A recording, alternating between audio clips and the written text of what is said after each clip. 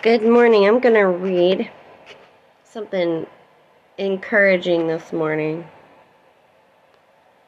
And it's in Ephesians 3:20 through 21. Now unto him that is able to do exceedingly abundantly above all that we ask or think, according to the power that worketh in us, unto him be glory in the church by Christ Jesus throughout all ages,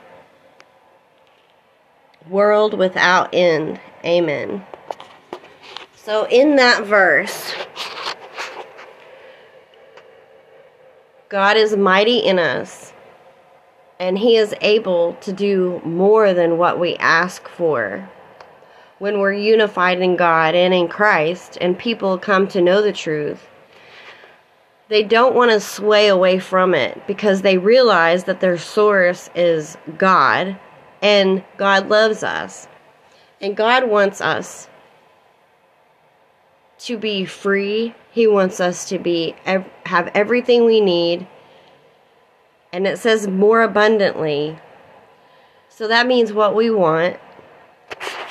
And no, we don't want to get wrapped up in the things of this world and depending on things or possessions to make us happy. But you can't do a whole lot with nothing.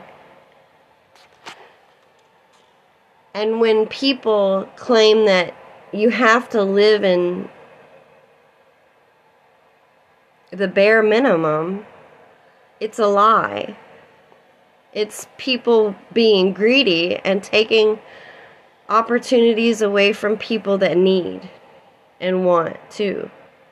So, just mind you this, I know that there's people that have more than enough and that have an abundance, that have a hollowness in their heart.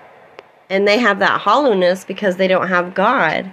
And they forgot to feel themselves spiritually instead of carnally. And they wonder why they feel so empty. They feel empty because the fullness of God is not saturated in their soul. So just ponder on some of these things today, and this wonderful place we live in that we claim is under God, which I would like to see that as nobody's under it, everybody's in it.